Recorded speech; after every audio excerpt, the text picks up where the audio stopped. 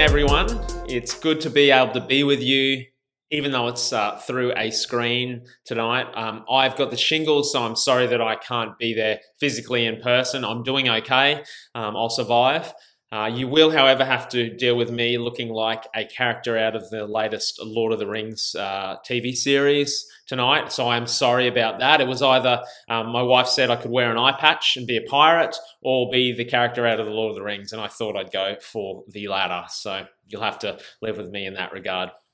We're in a series at the moment on relationships. This is a really exciting series because we all have relationships. We're all going to be involved in different relationships in our lives. And so this is a really important thing for us to consider. What is a biblical take on relationships? What does God have to say when it comes to our relationships? Because if we're followers of Jesus, this is important. This matters. And Ash kicked off our series last week. She spoke about relationships that we have with other believers. She spoke about how we should work alongside them, how we should manage our disputes that we have. She reminded us that we're washed, we're sanctified, we're justified in Christ. And because of these things, then our relationships with other believers should be and should look different. And tonight, as we continue our series, we're going to talk about a topic that we don't often talk about. It's a topic that is very interesting to many people. In fact, the world really at large is obsessed with this topic to some degree. The world actually sees what we're talking about as the solution to many of its relational needs. Tonight, we are talking about sex. That's right, we're talking about sex. Have I got your attention straight from the start? Because we are talking about relationships with our bodies. In particular, what does it have to say about sex? We live in a world that says we should seek after pleasure. In fact, our whole culture revolves around this idea of what you could call the pleasure principle. It's basically this: seek after the things that bring you pleasure, that bring you happiness, that bring you joy and comfort and satisfaction. That's the things that you should go after, you should seek after in this lifetime. Anything that's not pleasure, anything that's painful, avoid that. Steer clear of that. Pain is bad, discomfort is bad, difficulty is bad. Steer clear of that. Go after pleasure. That's the pleasure principle. In fact, our culture would say that in order to be truly free, then what you should do is adopt what you could call an anything goes type lifestyle. And when it comes to living, just do whatever it is that makes you happy. As long as it doesn't hurt anyone else, do whatever makes you happy. There's an organization that has this as their current slogan right now. I've seen it. I've driven past it a few times. It says, do what feels right for right now. I'd say that's a slogan that's pretty typical of what we hear in society today. You know, whatever feels right in the moment that you're living in, whatever it is, just do that thing. That's what you should trust. That feeling. Trust that. That will lead to pleasure. That will lead to goodness. And there are a number of different things that lead to pleasure when it comes to our bodies as we focus on our bodies this evening. Let's start with food, for example. Food is something that we eat or consume for sustenance, for nourishment. But there's also a pleasure element in food. Food is amazing. Let's face it. God has given us this beautiful food that we eat regularly, and it brings us a degree of pleasure. We can have amazing food experiences in our lifetime. As well as food, there's other things that bring us pleasure, like alcohol or drugs or prescription medication. Now, of course, those sorts of things, as well as food, they can get abused, and in the process, they can lead or have destructive consequences. But when people start out using drugs, for example, or alcohol, it's usually for a pleasure element or to maybe, bring comfort or mask some other thing, which in turn leads to pleasure. And then, of course, one of the biggest things that we consider when it comes to pleasure, when it comes to our bodies, is sex. There is a pleasure element when it comes to sex. This is the way that we have been designed, and that is a very strong thing indeed. So it shouldn't surprise us then that when it comes to talking about our physical bodies, that sex is a major contributor to bodily pleasure and the way that we seek after pleasure, physical pleasure, in our lives. And tonight what we're going to do is we're going to look at relationships with our bodies, particular a biblical understanding of sex and how this is important for us at whatever stage we're at in our lives, whether we're single, whether we're dating, whether we're married, wherever it is that we're at, we're going to look at what's important about this when it comes to our relationship with our bodies. And so we are going to continue reading from 1 Corinthians. We are still in chapter 6. In fact, this whole series is between chapter 6 and chapter 7 of the book of 1 Corinthians. And we're going to really focus in on what Paul has to say to the Corinthian church about our bodies and about sex here. So if you want to grab out your Bible, we're in chapter 6, we're starting from verse 12, and we're going to read through to verse number 20. And I want to encourage you as well, if you've got your physical Bible, bring that along with you when you can. It's really helpful to have that open so you can focus as we go throughout the message. You can come back to that point. You've got it there in front of you. So bring your physical Bible if you can, get that open. If you don't have that, grab your phone, or it will be up on the screen for us as well to follow along with. Let's read together. This is Paul speaking. He says, I have the right to do anything, you say, but not everything is beneficial. I have the right to do anything, but I will not be mastered by anything. You say food for the stomach and the stomach for food, and God will destroy them both. The body, however, is not meant for sexual immorality, but for the Lord, and the Lord for the body. By his power, God raised the Lord from the dead, and he will raise us also. Do you not know that your bodies are members of Christ himself? Shall I then take the members of Christ and unite them with a prostitute? Never. Do you not know that he who unites himself with a prostitute is one with her in body? For it is said, the two will become one flesh. But whoever is united with the Lord is one with him in spirit. Flee from sexual immorality. All other sins a person commits are outside the body, but whoever sins sexually sins against their own body. Do you not know that your bodies are temples of the Holy Spirit, who is in you, whom you have received from God? You are not your own, you are bought at a price. Therefore, honor God with your bodies. It's important for us as we read this kind of passage to understand what's going on at the time when Paul is writing this letter. Why does he take the time to devote and speak and focus on sex and sexual immorality? And it tells us straight away, well, this is an important issue that the Corinthian church was dealing with at the time, because Corinth was actually a city that sought after pleasure. They were pleasure principle pros, I guess you could say. And the biggest way that they were after pleasure was through sex. They were actually a city that was really given over to the worship of sex. At night time in the city of Corinth, there was 1,000 priestesses who lived up in the hills, and they would come down at night into the streets of Corinth and they would prostitute themselves. So sexual promiscuity, this was highly acceptable. It was highly regarded as part of the culture, as part of everyday life happening in the city of Corinth. It was normal to be sexually loose here. It was normal to engage in sexual practices with a range of different people, but in particular, it was normal for them to engage in sexual relations with prostitutes. And so the people saw what they were doing as acceptable, normal behavior to be engaged in. But then Paul, the apostle, comes along, and straight out of the gate, he wants to let the people know about this false understanding that they have when it comes to this way of living and this way of treating their bodies. And you know what? I love this about Paul, that he meets the people where they're at when it comes to addressing topics. Before he seeks to launch into teaching or explaining something, he meets them where he's at. He addresses the issue at hand. And here, this is what he does off the top of this passage. He says, I have the right to do anything, but not everything's beneficial. I've got the right to do anything, but I won't be mastered by anything.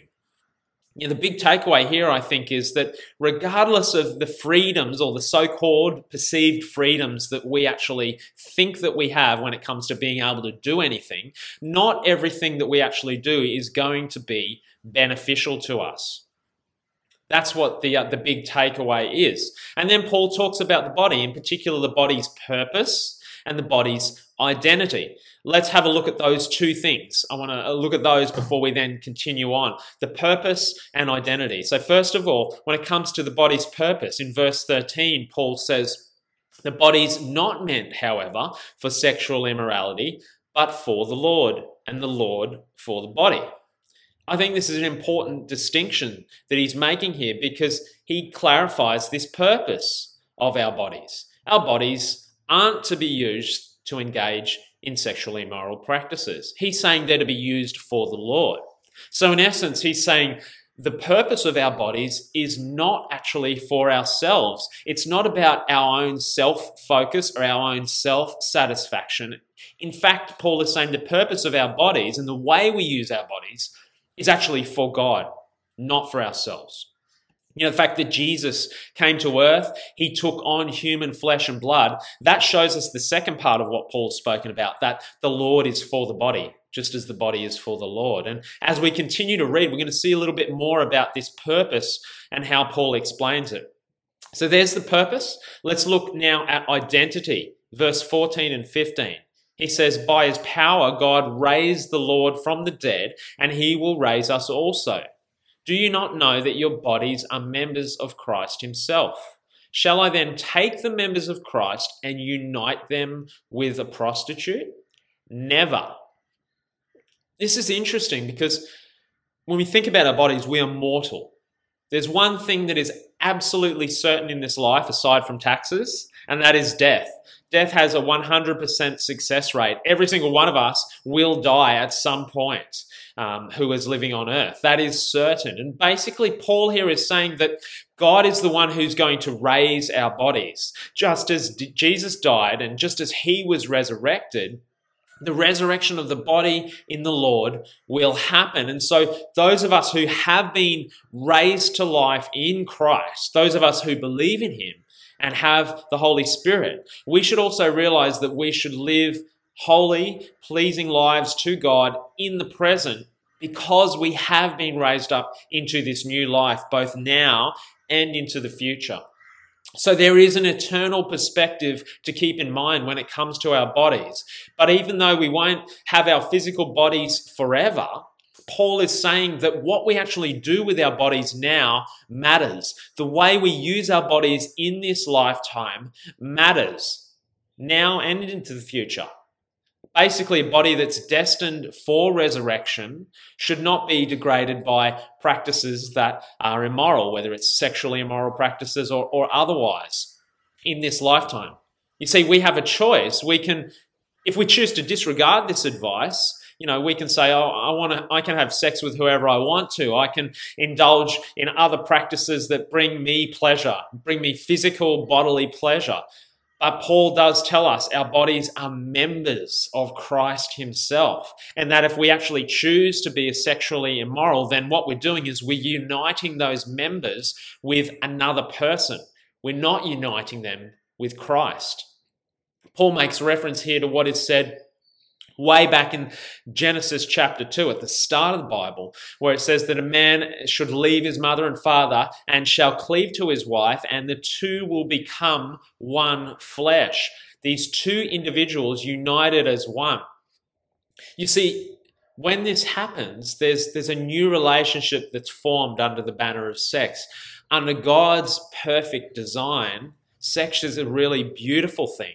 This beautiful picture of two becoming one, a unity, a togetherness, a bond that is created, a relationship that links two souls together. And this is what happens when sex is involved. And so if you have numerous sexual relationships, there are these ties that are created with each one. And there's a linking together that happens in the two becoming one. And when this happens outside of the way that God has intended, outside of the freedoms and the beauty of marriage, marriage is the container for sex that God has created perfectly and beautifully. When this happens, when these relationships happens outside of marriage, there are soul ties that are created. And those things can have an effect on us and our relationships with others. I've known people who've chosen to be promiscuous in their life, and these effects that they've had because of their actions, they haven't been positive. In many aspects, they've actually been devastating and damaging effects, not just for those people who've been engaged in the sexual activity either. The effects extend right out to family members, to children, to other people involved, other friendships in happening. There is a real cost to choosing to live this way, and it often takes its toll on other relationships that aren't romantic ones. It's the same thing with pornography as well. This is an important thing for us, I think, when it comes to sex to talk about tonight. And I don't say any of this to make us feel guilty, but it is important for us to consider here. Because never before has it been easier to access pornographic content. Even with our social media, sexually suggestive content is just rife. It is everywhere. It is so hard for us to not see things that suggest sex in some way or another in our everyday lives. And pornography has widespread effects. It affects the way that we view others. It affects our relationships with other people, both present and future. It affects our own physical bodies as well. So if you're accessing pornography, there is a relational cost that is involved. And like I said before, I don't say this to make us feel guilty tonight. We have a God who loves and forgives, and his grace and mercy is there for us if we turn from that and turn towards him, and we seek after change and breakthrough in our lives. Then we can be trusting in our God to come through. But the bottom line is that sexual immorality has consequences, and so we need to take those things seriously. So what does this then mean for our relationships with our own bodies? Well, like Paul said, we're either united with God or we're united with others. And he makes this clear when it comes to our bodies as members of Christ. We can't be united with prostitutes or with other people. There's no middle ground. It's either God or others. You can't have one foot on one side and one foot on the other side. And so what should we do about this then? Well, as we continue on, we look in verse 18, and there's a 4-word answer that Paul gives to us. It's not an easy thing, but it's the answer. And it says this: flee from sexual immorality. All other sins a person commits are outside the body, but whoever sins sexually sins against their own body. Did you get that? Other sins are outside of our body, but sexual sin is actually internal. It affects our bodies. Sexual sin damages us. It's an act that actually works against our bodies. And so the answer, Paul says, is to flee from sexual immorality. Not just to turn away from it, not just to dodge it or to maybe cover it up, not to, not secretly hide things. It's to literally flee, to hightail it away from the scene of the crime, so to speak. If you are a criminal or you hear something on the news, the suspect fled from the scene of the crime, that doesn't mean the suspect casually drove away or casually walked away from the crime. No, that suspect created as much distance as he or she could from that crime scene. And this is the same for us when it comes to sexual immorality. This is the action that you and I need to take.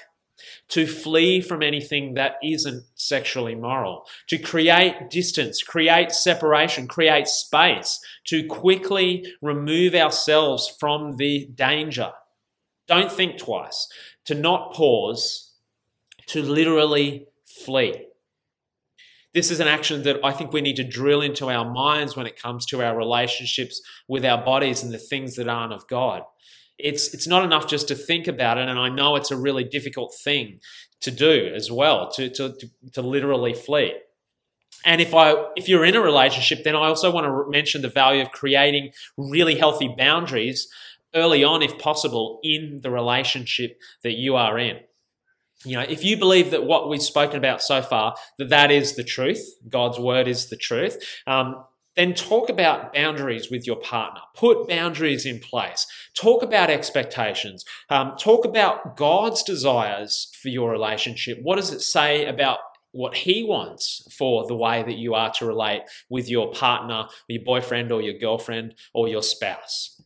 When I was a young adult dating Cherie, we realized pretty quickly that boundaries and expectations were really, really important.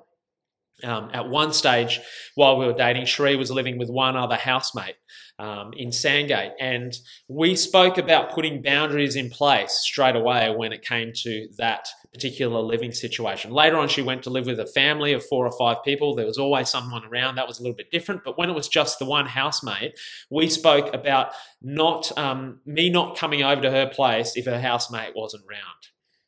Now, that might sound a little bit crazy in 2022, but for us as a couple at least, this was something that we realized that we needed to put in place physically. That basically, I couldn't be alone with Cherie if there wasn't someone else around in the house, and vice versa. She couldn't be at my place if that was the situation as well. That's a pretty clear boundary, I think. But it is an example of fleeing from sexual immorality well in advance, in creating that distance. That's the action to flee. And then Paul goes on, verse 19, he says, as we get to the end of this passage, "Do you not know that your bodies are temples of the Holy Spirit who is in you, whom you have received from God? You are not your own, you were bought at a price. Therefore, honor God with your bodies." Why should we do this? Why should we flee from sexual immorality? Why is that action so important? Well, it's because our bodies are not our own. They're God's. If you've ever borrowed a car from someone else before, you've probably been a little bit cautious and careful with the way that you've treated that car, with the way that you've driven it. I remember borrowing a friend's Nissan's 350Z, and I had it for a whole week. Now, to me, that's a pretty flashy car. I don't get to drive a lot of these types of cars around. This is pretty much the most sporty car I've ever driven in my lifetime. And when I first borrowed that car, I knew straight away, this is a nice car for me. I'm going to have to be careful with the way that I drive this car. I'm going to treat it very well. I need to look after it, and I need to be extra cautious with it, But as the week went on, I got more and more comfortable with driving this car. And I got the feel of it, and as I got in the car every day, I felt more and more like I had ownership over this thing. This car was more and more comfortable to me as I got into it, and this incredible phenomenon happened, and that was that I felt the need for speed. And so, look, I enjoyed driving this sports car, and I enjoyed driving it the way that I thought that it's been designed to be driven, with a little bit of speed behind it. But even then, knowing that it wasn't my car, I wanted to look after it. And so, look, I did my best to not break any speed limits. There you go. You've got me on record saying that. I knew that this 350Z, this was my friend's car. It wasn't my car. It was bought at their expense, not my expense. It was on lend to me temporarily, this car. And this is the same picture for our bodies. They've been bought at a cost. Verse 20, "You are not your own, you were bought at a price." This is what has happened for the Corinthians. This is what has happened for us. Before knowing Jesus, we were slaves to ourselves. We were slaves to our own desires, to our own self-indulgence, to our bodily passions. But then along came a master, Jesus, who had the resources available to set us free, to be able to pay the ransom price, to buy us. It cost him his perfect life, his own life on a cross, the Son of God. This is why we can sing a song like, "I'm no longer a slave." And so if Jesus, our master, has paid the price, then we are not our own anymore. We belong to God. Our bodies are his. But not only that, verse 19, our bodies are temples of the Holy Spirit who is in you. This is how we are to view our bodies. They are temples. They are a holy place, a place where the Holy Spirit is present, a place where it must not be inhabited by prostitutes or sexual immorality or anything else that is from the body that is not of God.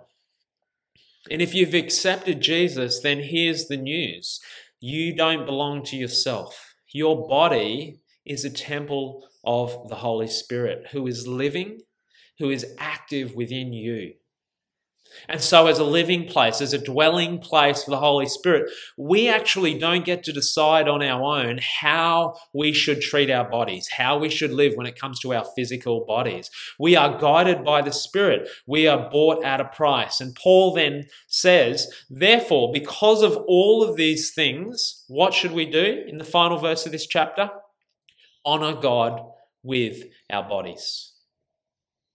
So tonight we've seen why we should have a right relationship with our bodies.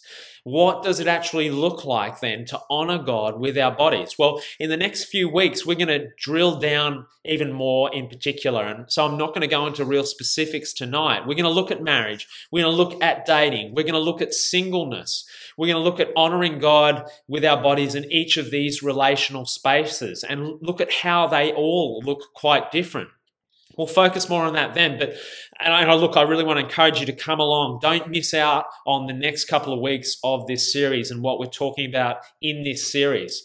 But I want to close tonight by saying this, that when we use our bodies the way that God has intended, when we take what he's saying here seriously, when we resist that pleasure principle when it comes to our physicality, when we flee from anything that is sexually immoral, when we do these things, God is honored. And you know what? That is a great thing. But not only is God honored, he is glorified. He is lifted up. He is placed in his rightful place. He's lifted higher than other things, than other people. His priority is placed higher in your life than other people. He takes his rightful place as creator of the universe, and that is where he should be. God is good. God is over all.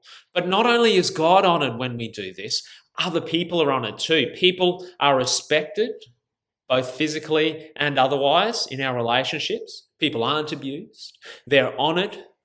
Our relationships are ordered then. They're not disordered.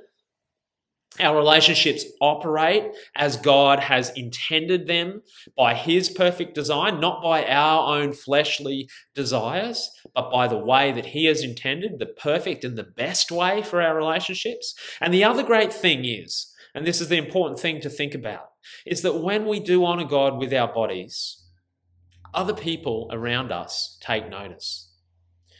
You want to talk about being a witness in the world? Well, honoring God with our bodies is one of the more obvious ways that we can show other people that there's something different about the way that we live when it comes to our relationships.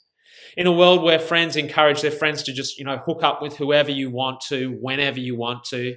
In a world where you can continually swipe right until you find someone that maybe you think you like, that you can enter into some sort of relationship with. In a world where you're encouraged to trust your feelings, follow your heart, follow your own desires. In a world where the global divorce rate is 48%, meaning 1 in 2 marriages will end in divorce. In a world where living together before marriage has gone from being about 17% in the 1970s up to 80% of couples living together in 2022. When we honor God with our bodies, people see it. People pay attention. They might not necessarily talk about it, but they see it. And so our relationships are on display for others to see. And tonight, I think it's important for us to acknowledge, each one of us, that we don't have it all together when it comes to our bodies, that we haven't been perfect when it comes to our relationships with our bodies, that we might have caused damage to others, caused damage to ourselves. One thing's for sure, when it comes to our relationships with our bodies, we all need God. And the great news is that he has paid the price for us, for our bodies. He died to take our sin, to take our shame, to take our regret, the mistakes we've made, to take our failures. He died to take all of that, past, present, and future. And it says that, when we confess our sins, that he is God is faithful. He is just to forgive us our sins and do what? To cleanse us from all unrighteousness. His forgiveness is available for each one of us to receive tonight.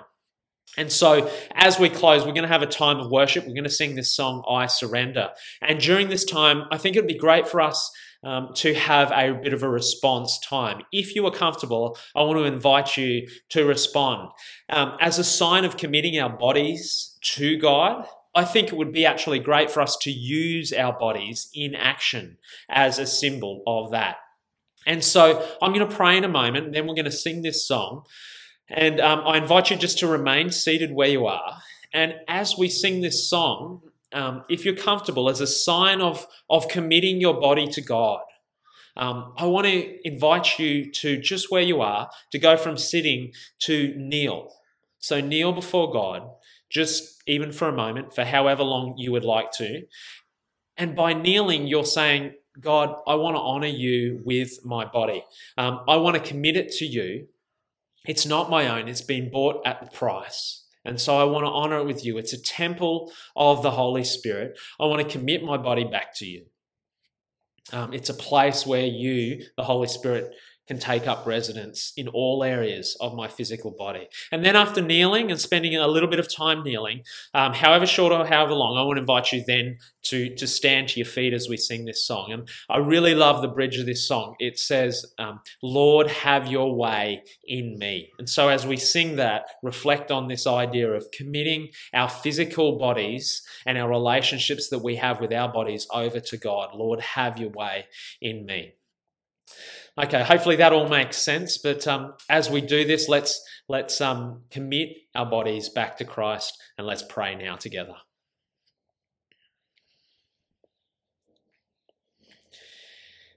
Heavenly Father, we thank you for this word.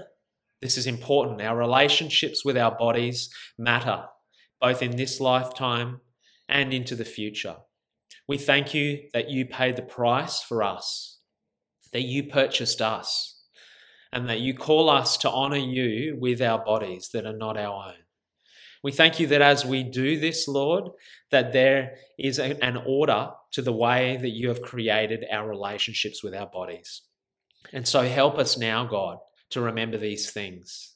Lord, for anyone here who maybe has a sense of inadequacy when it comes to their bodies, Lord Jesus, I want to pray right now for them. Holy Spirit, show them their worth, that they have been bought at a price. Lord, that they are worthy of you dying on the cross for them. Lord, for anyone who maybe has a sense of guilt or shame, Lord, thank you that your forgiveness is available for us. May we dwell and sit in that place of receiving your love, your mercy, your forgiveness. And it's because of your action in giving your body over, Lord, that we are able to do this. This is a privilege for us, God. We're not worthy of it, but God, we can turn to you, and we thank you that when we step into the truth of who we are physically and spiritually, that you answer, Lord. And so have your way in us, Lord, as we sing this song now. Lord, have your way in me. May there be a commitment as we move forward in our lives to honor you with our bodies, Lord. And as we do so, would others see, and would our relationships be in a right order with you? In Jesus' name, amen.